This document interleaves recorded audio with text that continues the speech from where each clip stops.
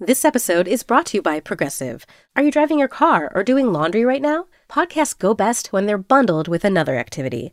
Like Progressive home and auto policies, they're best when they're bundled too. Having these two policies together makes insurance easier and could help you save. Customers who save by switching their home and car insurance to Progressive save nearly $800 on average.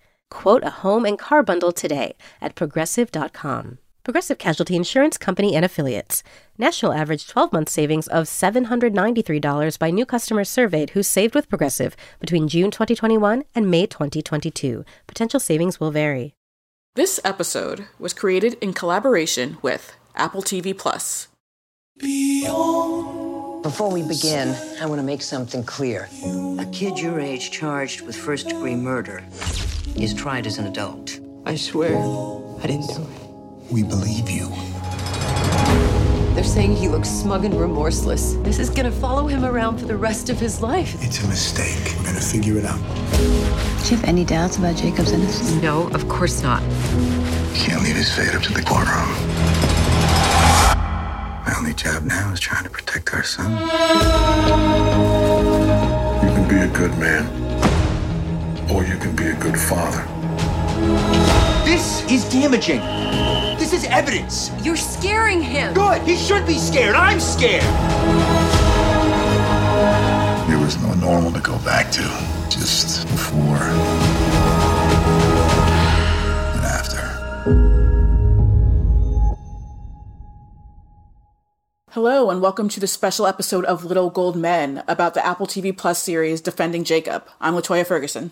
And I'm Joe Reid. We are here to discuss the adaptation of William Landay's novel Defending Jacob, created by Mark Bomback, who wrote Outlaw King and War for the Planet of the Apes, among other films. And all 8 episodes are directed by Morton Tildum, a Best Director Oscar nominee for The Imitation Game. It also stars Chris Evans and Michelle Dockery playing the parents of a high school boy accused of murdering a classmate. And later in the episode, you'll hear Joe talking to Chris and Michelle about their work together. Indeed, it's a very good interview. I will, no spoilers, but they are both very charming people. I know that'll come as a shock that these beautiful Hollywood actors are charming, but they really are. LaToya, I guess to start off, how did you feel about this sort of, it's an 8-episode TV series, but it is very much in that mold of, it's the same writer, Mark Bomback, and the same director, Morton Tildum, for all of it. And so it really does feel like you sort of that cliched 8-hour movie kind of a thing. But I think it pulls it off pretty well. I do think it pulls it off very well. And I think there's enough meat on the bones of the story and the way they tell it that it does make sense to like stretch it out to these 8 episodes. Yeah, I started watching this. It had already dropped the first several episodes at the beginning, and then it was releasing them. Apple TV Plus was releasing them week by week. And I think by the time I hopped on, 5 episodes had been released, and so there were still 3 to come. And so I started watching it sort of like semi into the evening, and I ended up staying pretty late. I was like, well, I got to get through all the ones I have, because every time you get to the end of an episode, it was so good at that thing that TV shows do where they're going to give you a little bit of like, if not a cliffhanger, like some kind of impetus that like you want to jump into the next episode. And so it didn't just feel like your standard, I'm going to chop up this narrative into 8 episodes. It was like the propulsion forward I thought was really good. Yeah, you're absolutely right. There was always just that one final beat at the end of an episode that made you like, well, I have to see, where, you know, especially when you're getting to the buildup of the actual trial, because there's so much set up to that. And obviously we have the flash forward or the present day clips, but that's a different thing. So when you finally get to the actual trial, you're like, well, I can't stop watching now. I have to see this through. Right. And I think it builds not even necessarily suspense, but I think it builds in a way where you're like kind of on the edge of your seat waiting to finally get to the day, because as much as they would want to not get to the day, obviously these characters, you know that's what's going to happen.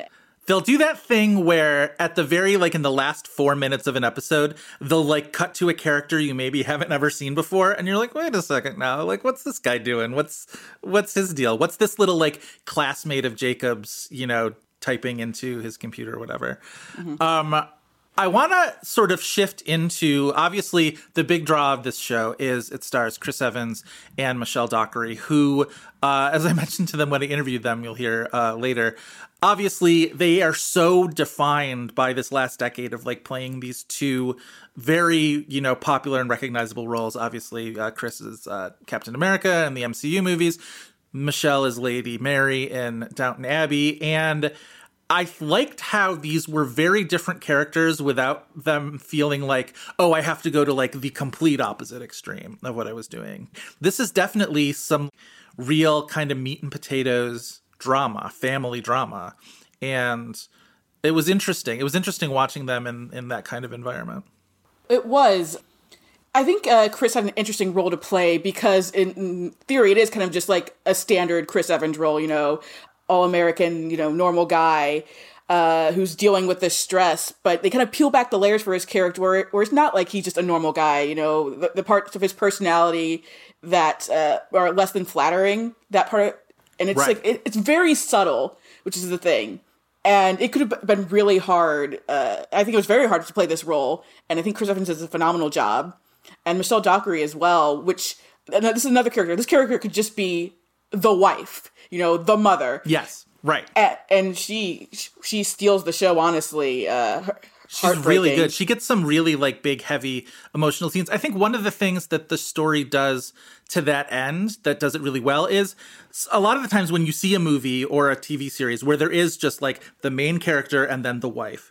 Mm-hmm. And they're always sort of like the wife is there to support the husband. And in this, they're both on like very different wavelengths where even just like the information that they have is very different. Mm-hmm. He's keeping some secrets from her at the very beginning of the series.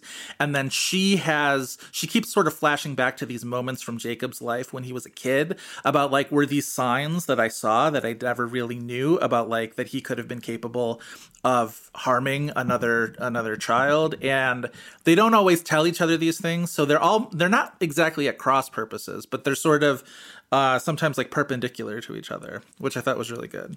Mm-hmm. And then you also find out like there are certain things that he does know from the earlier, in Jacob's childhood, but he just never interpreted them the way she does either. And he's like, oh, it's just fine. He was just a kid, whereas she's seeing obvious red flags.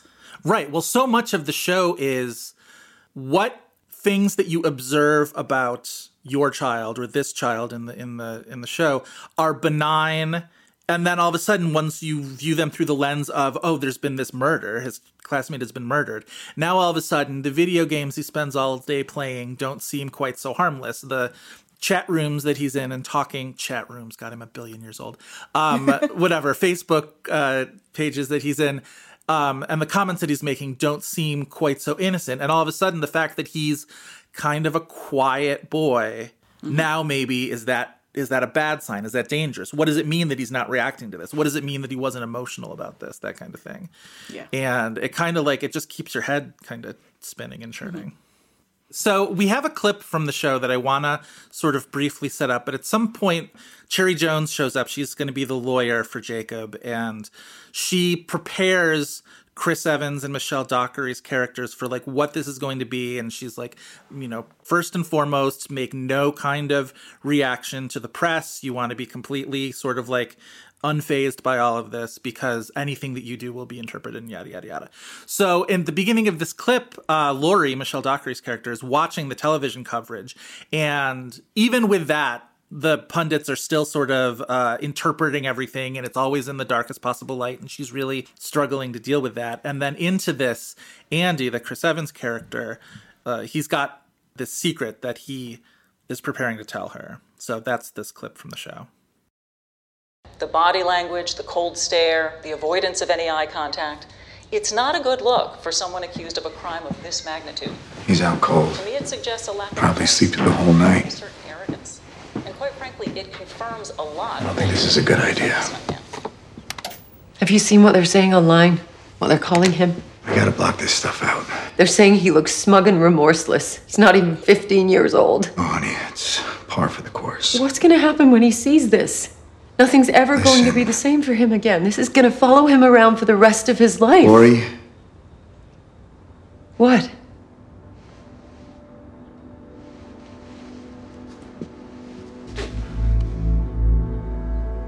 What, Andy?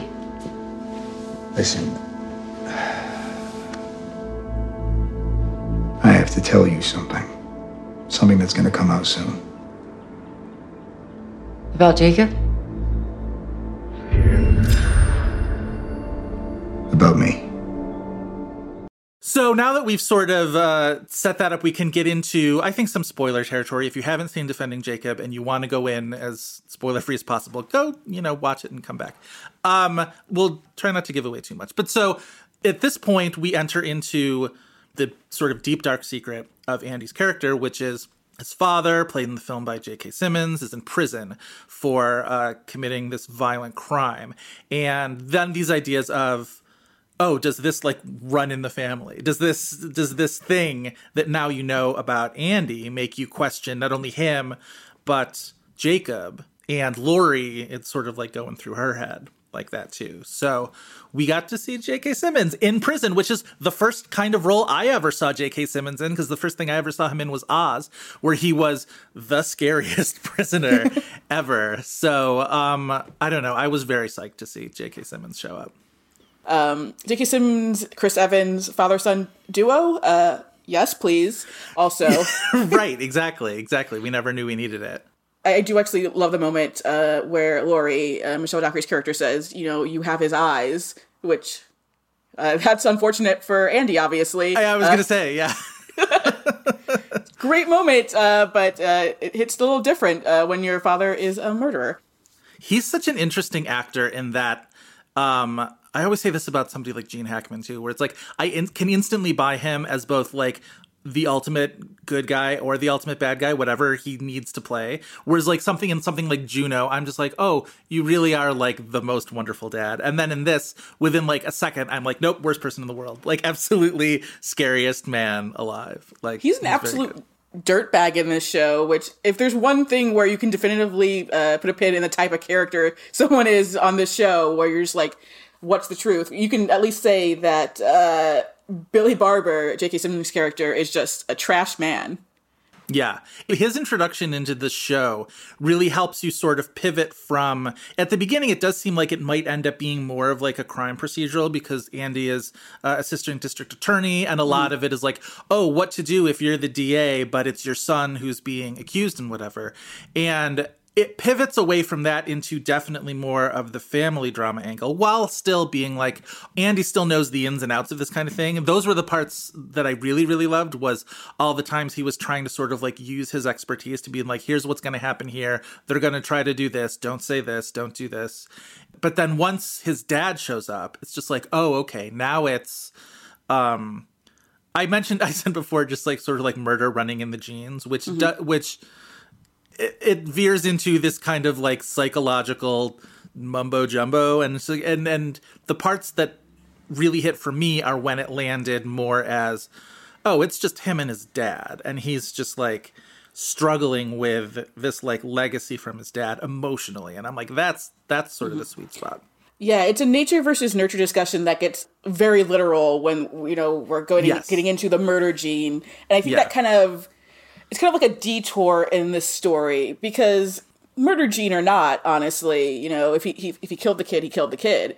Right. So it's a detour in the story in general that it can get kind of iffy, but they course correct eventually. Yes, I think so too, especially when you get into that final episode or two, when it really starts to, when Lori really goes sort of off the end of the diving board when it comes to her doubts about Jacob. One thing I thought was interesting, I saw an interview with Jaden Martell, who plays Jacob, and he had said that in talking with Morton Tildum before filming started, he asked, so did Jacob do it? And Morton Tildum's I don't know. Mark Bombeck doesn't know. You figure it out for yourself and then don't tell anybody. So I thought that would have been a cool way, and I do end up asking Chris and Michelle about that too, about oh, so now I'm playing the parents, and not only do I have to wonder, did this character do it, but this kid who's playing this character, he knows, and it's in his head somewhere, and you're still I thought that was a cool way to set that up. Yeah, it's an interesting thing, and based on what I could tell from the book, I feel like it's more definitive, even though they don't say it, that Jacob did kill Ben. Yeah. Right. And here, you're constantly questioning, is he truly off, like, in that way? Or is he just, kind of an antisocial kid, too? Right. And there are moments where I'm like, oh, he totally did it. And there are a lot of moments like, no, he didn't do it. It really plays on this idea of, like, the unknowable teen, because teens can be really, like, inscrutable just as a rule. And so now all of a sudden it's just like, how do we interpret that inscrutability? And he's not taking things seriously, but that is definitely a teen thing.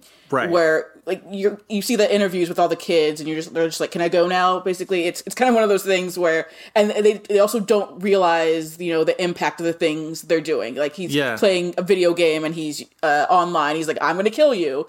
And his dad is trying to explain to him, like, they can record that.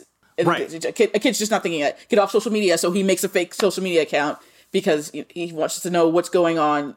It's not even, that's not a psychopath mentality. That's just a kid mentality, not realizing the larger picture. Right. He's got these like sketchy, like porn searches or whatever. And it's just like, is that just a kid, like, fumbling around with learning about, all this stuff early on in his life? Or does it mean something else? Also, like, shout out to Jaden Martell for being, like, the go-to spooky teen these days, where I had just seen him in The Lodge, and he's, again, just sort of just like, God, he's just like, he's really... And again, he uses that silence really well, where it's just like, he's not going to give you much, and he's going to have you read into a lot of it. And I don't know, I think he's really good. Also, I want to say, shout out to Cherry Jones for being the best. Agreed. I'll get to Jaden first, and then I'll talk about Cherry. So for Jaden, I guess it's kind of perfect casting as the son of Chris Evans and Michelle Dockery. But I think this is his third thing he's done with Chris now. He played young Chris actually in the movie Playing It Cool. So basically, he is just a young Chris Evans, but with a little creepiness going for him. Right, and then Knives Out, they were cousins. Yeah. So just keeping it fully within the family. Yeah, and Cherry Jones as Joanna is just a whirlwind, honestly. And I do love the touch of, you have Andy giving her crap earlier, and then he immediately goes to her because he knows she's the best.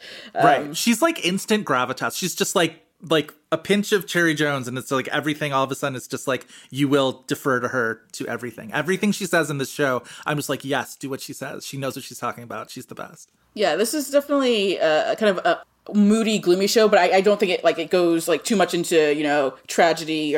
But she does kind of provide, I think there's like a little pep in her step that doesn't so much add levity, but it just makes it so even in those like more serious legal scenes, you're just not completely depressed this entire time, which I think, honestly, the fact that you're not depressed the entire time you're watching this is really a big selling point for the show. The creators talked about this idea of a New England noir, which feels kind of right for this, like especially like the visual aesthetics of it are sort of noirish. And they mentioned Mystic River as kind of a guidepost in what this kind of a story is, which I think Mystic River is maybe a little more operatic. Maybe part of that is just sort of like the pitch that Sean Penn brings to everything in that. But like even you think about the end of that movie where Laura Linney sort of goes on her kind of Lady Macbeth monologue or whatever. And this movie doesn't quite seem to be quite that operatic, but like I definitely did think of that as I was watching. It's very New England-y. Yeah, it is. And it's also, again, it's not too much where you're just like, okay, I get it. There are like certain New England accents showing up, but it's not just like a bunch of caricatures. There was like the bailiff or whatever in the courtroom who had like it's an obvious like Boston accent, but it wasn't like something like pay attention to this. It's kind of one of those things where it's just like, this is where we are. Not everyone has an exaggerated accent. It's just some people obviously have that, and it's just part of it. It gets to, without doing the accents kind of thing, but it does get to the kind of parochial nature of these kinds of towns where it's not just that their son is accused, but now all of a sudden their neighbors are looking at them different. They know the parents of this kid who got killed. And there were a couple scenes there, especially sort of like as the series goes along, where they're like, they get out of court for the day and then they go to get a burger at like a local place. And I'm always in my head, I'm just like, just get takeout, for God's sake, just get takeout. Everybody's looking at you so strangely and so accusatorily. And it, like, you can tell it like really bothers them. I don't know. I thought it did that stuff really well.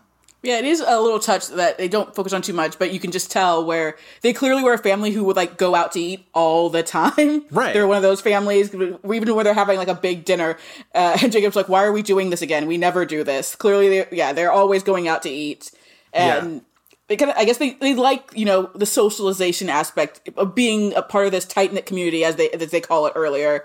And then once they become the pariahs, it's just, it's hard for them to understand really how they could just turn on them on a dime like that. Yeah. Well, a lot of times, because there have been movies and TV about this idea of what if your kid did something awful like this or was accused of doing something awful. And it's always framed as this, like, a parent's worst nightmare. And that's part of it, is this whole thing of just like this community that you're in. They're never going to look at you the same. I think a lot of the thing, it comes up a few times in Defending Jacob, where Laurie will be like, this is going to follow him forever no matter what. And this idea of just like this legacy now, this stain on them, which dovetails with Chris Evans and J.K. Simmons and that whole kind of thing of just like this, legacy of crime, essentially.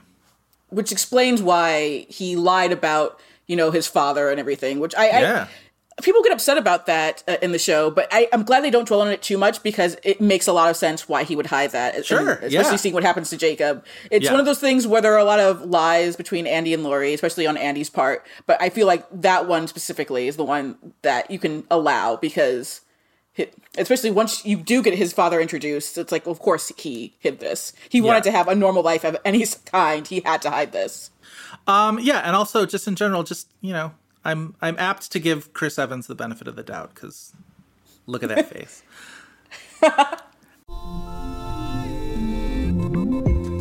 You come to the New Yorker Radio Hour for conversations that go deeper with people you really want to hear from, whether it's Bruce Springsteen or Questlove or Olivia Rodrigo, Liz Cheney, or the godfather of artificial intelligence, Jeffrey Hinton, or some of my extraordinarily well-informed colleagues at the New Yorker. So join us every week on the New Yorker Radio Hour, wherever you listen to podcasts. Wondery's new podcast, Blame It on the Fame, dives into one of pop music's greatest controversies. Milli Vanilli set the world on fire, but when their adoring fans learned about the infamous lip-syncing, their downfall was swift and brutal. With exclusive interviews from frontman Fab Morvan and his producers Frank Farian and Ingrid Segeith, this podcast takes a fresh look at the exploitation of two young Black artists. Binge all episodes of Blame It on the Fame, Milli Vanilli, ad-free right now on Wondery Plus. And now, Joe, we're going to listen to your interview with Michelle Dockery and Chris Evans. What could you say was the big takeaway from this discussion, by the way? I think they both really enjoyed delving into the sort of psyche of these characters and trying to sort of work out how, they're going to react to this. I think they both talked about what a great sort of like filming environment this was, with having, again, the single writer, the single director, that it really did feel like a movie shoot where you get a lot of room to breathe. So it really felt like they enjoyed the space that they got to work on it, which I thought was cool. Cool. Hi. First of all, thank you for talking to me today. Obviously, interviews are very fun little prospects now, now that we're all separate. I wanted to start, first of all, congratulations on the show. It's fantastic. I wanted to start with Michelle first, though. How did you come to the project, and what attracted you to it specifically? Well, I was sent the first 4 scripts, which I loved. I thought the writing was superb, and I really loved the story. And I had an initial Skype chat with Morton and Mark and loved them, and was already a fan of both of their work, and particularly Morton's work. And I just loved them, and I thought, if these two are at the helm of this, we're onto something good. I like a crime genre, so I was attracted to it for that reason. But I loved that it was so character-driven and so much about the family. Focuses, more on the effects it has on the family in many ways than the whodunit aspect of it, which is what I found I thought this is going to be quite different than any other crime drama that I'd seen. yeah, so that's how I came on board. And Chris was already on board by that point. Oh, yeah? And, of course, I was, thrilled to, have the opportunity to work with Chris. And, it's so much about the people as well that you're potentially going to be working with. That really attracted me to the project. Of course, yeah. And Chris, you not only are starring on the show, but you're executive producer. So how did that come about for you? It was, sometimes the producerial role is about putting the project together. Sometimes it's just kind of saying, hey, you want to act in this? Also, you can be a producer.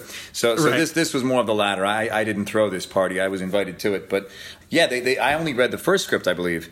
But again, initially I liked the role. I liked the idea of a guy who, through some, childhood trauma, has built walls and buried some things and like a lot of us do, just have no intention of really examining it and exploring it, and then having all of that kind of exhumed in such a public way and in a way that his choices have really kind of come back to rear their head in some really nasty ways and affected his family. But more than anything else, it was Mark and Morton, sitting down with them, and they both had children around the same age. You felt very quickly this was a very personal story to them. There was a lot of passion involved, and I like the idea of one voice for all 8 episodes. I think when you're doing something like this, it is very akin to literature, the way you kind of revisit a book chapter to chapter, and so it felt like it should have the same voice. I almost don't even know how it would have worked without that, but that was an appeal, and yeah, like I said, at the end of the day, it's a matter of who you're working with.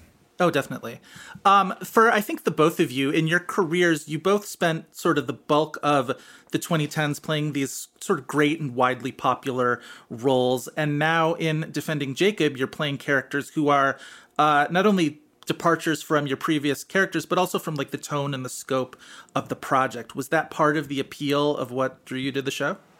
That wasn't necessarily the appeal. I never try and choose my projects based on perception. My creative appetite is mercurial enough to let me kind of enjoy variety. So right, I think if you start trying to cut your cloth according to the way you're seen, not only will you never accurately understand what that perception is, but I think the tail starts wagging the dog. So no, it was just a matter of I had just finished a show in New York on stage and was looking for. I was looking for. There was a number of things that I was hungry for, but right. Defending Jacob certainly fit. Michelle, what about you? I'm similar in a way that I don't. I'm not sort of strategic in my.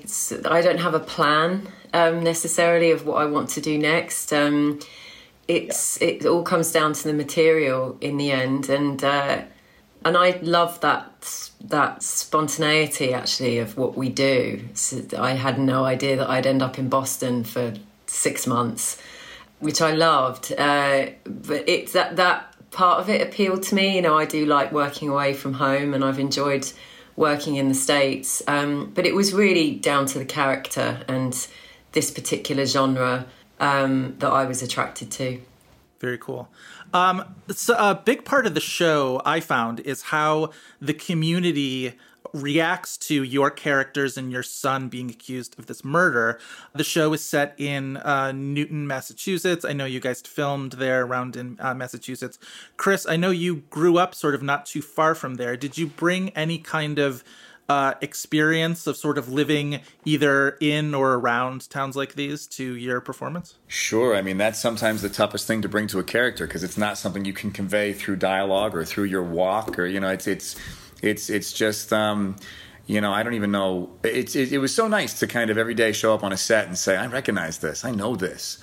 And it lends itself to trying to bring that really intangible, subtle sense of authenticity to a character. And again, it doesn't have to come out as an accent. It doesn't have to come out in your clothing. It's just right. It's when all the creative elements of a single frame come together and they fit. It really brings a setting to life. So it's nice that I already had a little bit of a leg up in knowing exactly what this place is like. Right. Was it kind of a conscious choice on the part of the production to not do the sort of like New England accent, I guess, for lack of it? You know what I mean? Like to not set it quite so heavily. I mean, I don't know that it was I thought about it. Believe me, I'm waiting to use it. It's in the chamber, ready to go. I'm dying to use it. I saw the Super Bowl ad. I know. I know, right? I know. But but you don't want to use it gratuitously, unnecessarily. It has to make sure it has to fit. And it almost felt to me like it would be a distraction, an unnecessary flex. They never asked me to do it. I'm sure if I had asked, if I could, they would have let me, but it never felt quite appropriate. So I'm saving it. Yeah. Michelle, is that a secret weapon you're also saving in your arsenal? The Boston accent.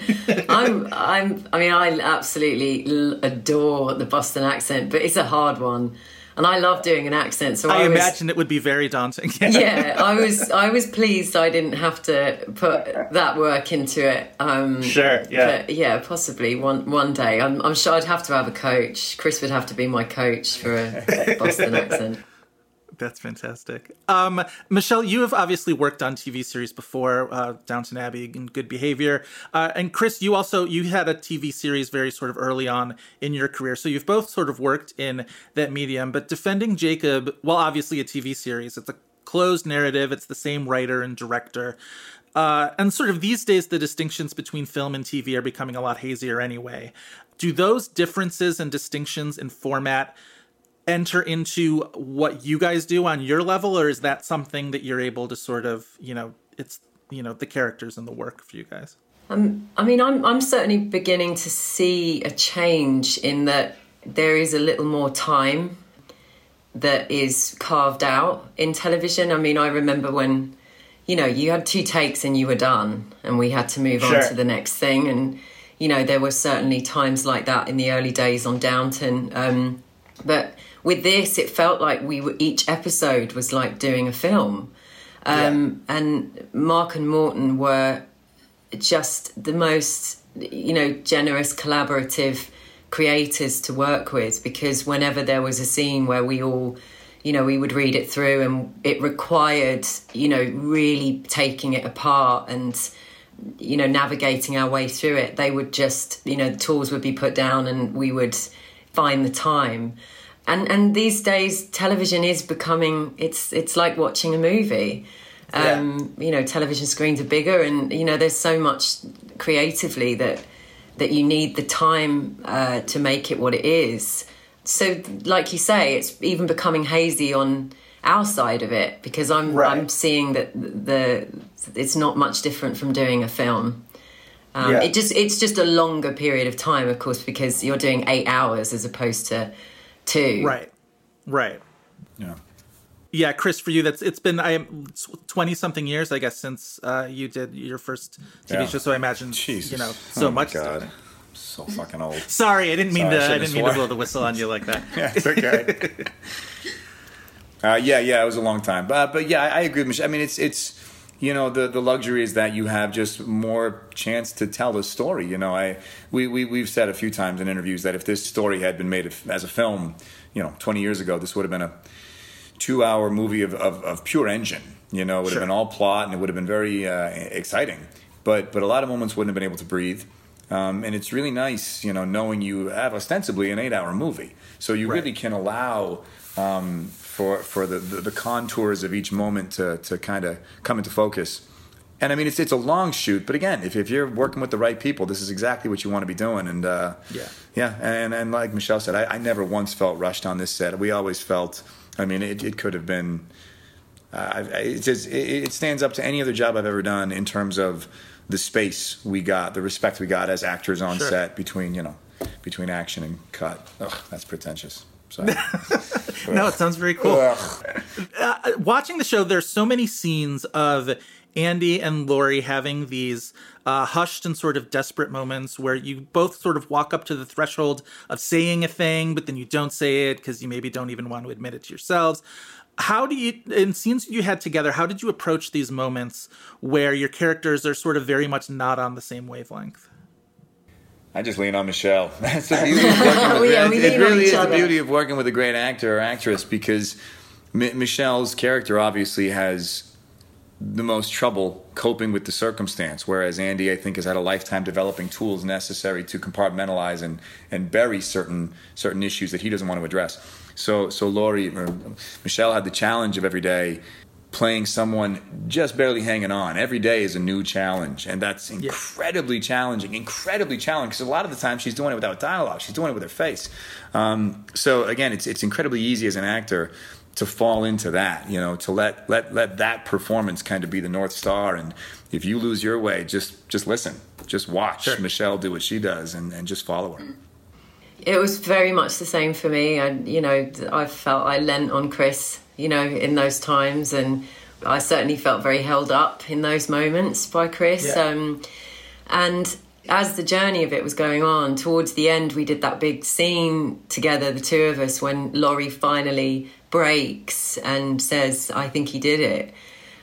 It felt there was something so liberating about doing that scene. I mean, first of all, it's a brilliant scene, brilliantly written scene, and it was like doing a scene from a play, because it was a long scene, and sometimes you really get a chance to kind of get so into it. We were kind of so energized by it because it was the truth coming out, which they'd been holding on to, and having to restrain so much of those feelings. And it was great the way it was scheduled, because it was towards the end. I love that scene. That's one of my favorites. Yeah, me too. It's so funny that you mentioned that, because I had actually, in my notes, I had written down to ask you guys about the scene in Mexico where, Andy's, drunk on the liquor bottle. And then it's sort of this moment of their stories kind of snap together. And Laurie kind of sort of, loses it at that moment. And did you know going into filming that scene that just this is the big one? This is sort of, the one in Mexico, or the one in the kitchen? The one I'm talking about, the one in the kitchen, is the one I think you guys were talking about previously. But the one I think the two of them kind of go hand in hand, because it's sort of like she's admitting something to him in the earlier scene, and then Andy's admitting something, in the Mexico scene. Yeah, it's probably the most honest each character is. I think that moment in the kitchen is the first time Laurie speaks the truth and says it out loud, and it's probably incredibly liberating to just say out loud the things she's been thinking. And Andy the same way in Mexico. I mean, I think Andy's been doing a lot of this burying his whole life. This isn't just this circumstance. I think Andy has spent a lifetime not addressing things. And this was just the pressure release valve, and it just came spilling out of him. And, it's the most naked he is in the entire series. So, yeah, it's not only liberating for the character, it's liberating for us as actors. It's really an enjoyable scene to dive into. Yeah, it's really something. Michelle, I wanted to ask you specifically, your character has such an interesting relationship with Jacob on the show that is kind of a departure from what we think of as this kind of, fiercely protective mother sort of archetype, where instead, or I guess in addition to that, you have a lot of doubt and fear about what he might have done. Was it a challenge for you to balance this, a loving mom with a suspicious mom for the character? Yes, yeah, it was. And I was constantly questioning myself and the character as it was going on. And for me, it was about striking a balance. So I wanted her to be a very affectionate mother, and that to be kind of established quite early on.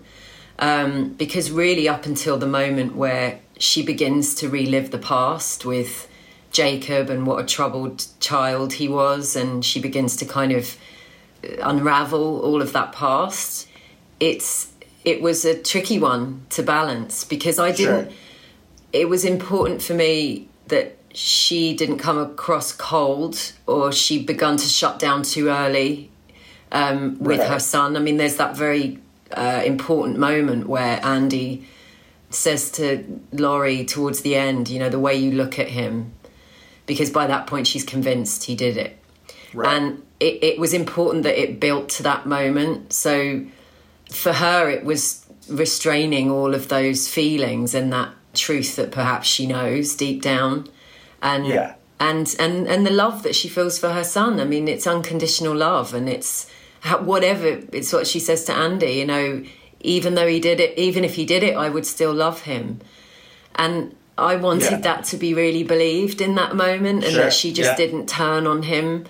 So it was a fine balance. And I've said in some interviews, and Chris has said this before, I think as we go through this as actors, through your career and as you play different parts, I'm learning you cannot judge your character. Yeah. You know, and I've done it in the past. You know, there's moments where Lady Mary was an absolute cow to her sister, and I was like, this is not on. And I really struggled with that in the past, you know, and so much of it is about wanting to be liked, you know, sure. And you have to leave all of that at the door and just, you know, dwell on the essence of that character and you know, and what is within, and she has her reasons for feeling that way. Yeah. I was watching an interview with Jaden Martell, who plays Jacob, and he had said that when he was talking to Morton before filming, he had asked, you know, do you think, you know, Jacob has done it? And the advice that he had gotten was, you decide that for yourself, but don't tell anybody. I was wondering sort of like what kind of a dynamic then that creates as you're filming those scenes of like, you know, that he knows, but he's not, you know what I mean? Did that sort of like, you know, was that a kind of a double layer of things as you're filming? I mean, that certainly lends itself to the subject matter. You know what I mean? I mean, that's whether it's in, you know, as Chris or as Andy, it's the same thing. I'm wondering if Jaden, you know, knows or if Jacob knows, you know. So I think that uncertainty is a useful tool on and off screen. Yeah, absolutely. Now, Chris, you had already filmed Knives Out, obviously with Jaden before this. And also, I did a little research, and I saw that Jaden also played the younger version of you in a romantic comedy you made called Playing It Cool. That's right. I didn't even know that. He told me that. He told me that on the set of Defending Jacob. He said, you know, it's actually our third time working together. I said, no, when, what? He said, I actually played you. Yeah, I had no idea. That's so amazing. So is this some kind of like 2-person repertory company now? You two I know, right? Well, believe me, if I would be so lucky to continue working with Jaden. That kid is not only just one of the most brilliant actors I've worked with, but just so wise beyond his years. What is he, 16, 17, something like that? I don't even know what I was doing at that age, but he's another level. Yeah, he's really good in this. One thing I wanted to mention, so it's a dark show. I don't think I'm going out on a limb by saying that. Sort of, it's heavy kind of a subject matter. Was there anything that you guys did on set for levity, or was that something that you were not really interested in as you're filming? Do you want to sort of like keep yourself in it? No, we had a good time. We had a good time. It was important. I mean, you have to balance it with this subject matter like this. You have to blow off steam. You can't sustain that headspace for 4 or 5 months, whatever it was. Sure. And luckily, the crew was fantastic. The camaraderie on crew was honestly, I'll say it's the most. The morale on set was the highest I've ever seen. The crew got along so well with each other, and it didn't hurt that I lived 20 minutes from where we were filming. So, a lot of weekends we'd say, hey, come on back to my place. Let's tear this one up. Oh, that's very cool to be able to do that sort of in your backyard. Oh, it was that's great. Awesome. Like literally in my backyard. Yeah. What about you, Michelle? Any specific sort of moments from filming that you remember? I mean, so many. I mean, this is, and as Chris was just saying, more on that, we had some really good times off set, and it was so necessary when the content of what you're doing is so intense and dark. It was important for us to have fun and for me to let go of the emotional stuff and to, to have a really nice time. But just the whole, process of it all and the journey of these 3 characters. And it was such a joy to work with everyone. And Chris is such a generous, brilliant actor to work with. And I felt like we, all of us kind of worked so well together. I jump at the chance for us all to get back together again. Yeah. And working with the likes of Cherry Jones. I mean, oh my God. I can't imagine. She's such an inspiration and just such a brilliant woman and person, and it was just magic. And then JK, Betty Gabriel. I mean, it was just such an incredible cast, and everybody was just so much fun to work with. There was a lot of humour, going around. Yeah. It was like doing a comedy offset. That's very cool. It sounds like you guys had a really good time filming it. Thank you guys so much for taking the time to talk to me about this. This was really this is a good chat. Thank you so much. Yeah, Joe, thank you. So that has been this episode of Little Gold Men. You can follow me on Twitter at LaFergs, Lafergs. You can find my writing multiple places, the AV Club, Paste Magazine, Vulture, and I will tweet about that. Yeah, and you can find me. I'm Joe Reid. I am on Twitter at Joe Reid, Reid spelled R-E-I-D. I am the managing editor at primetimer.com, and I host the This Had Oscar Buzz podcast, which you can find new episodes of every week. LaToya, thank you so much for talking to me about this very, I will say, dark yet rewarding show. Yeah, thanks for talking to me, Joe, because we got to talk about Chris Evans, and that's always good. Always a good time. This episode was edited and produced by Brett Fuchs. Hi, I'm Jeremy Larson, the reviews director of Pitchfork, and this podcast is supported by Pitchfork Music Festival. Pitchfork Music Festival will take place July 19th through the 21st at Union Park in Chicago, Illinois. This year's lineup features Jamie XX, Alanis Morissette, Black Pumas, Carly Rae Jepsen, Brittany Howard, J. Paul, Muna, Jessie Ware, 100 Gex, and many more. The festival also features diverse vendors as well as specialty record, poster, and craft fairs, and works to support local businesses while promoting the Chicago arts and food communities as a whole. For more information on tickets and lineup, visit pitchforkmusicfestival.com.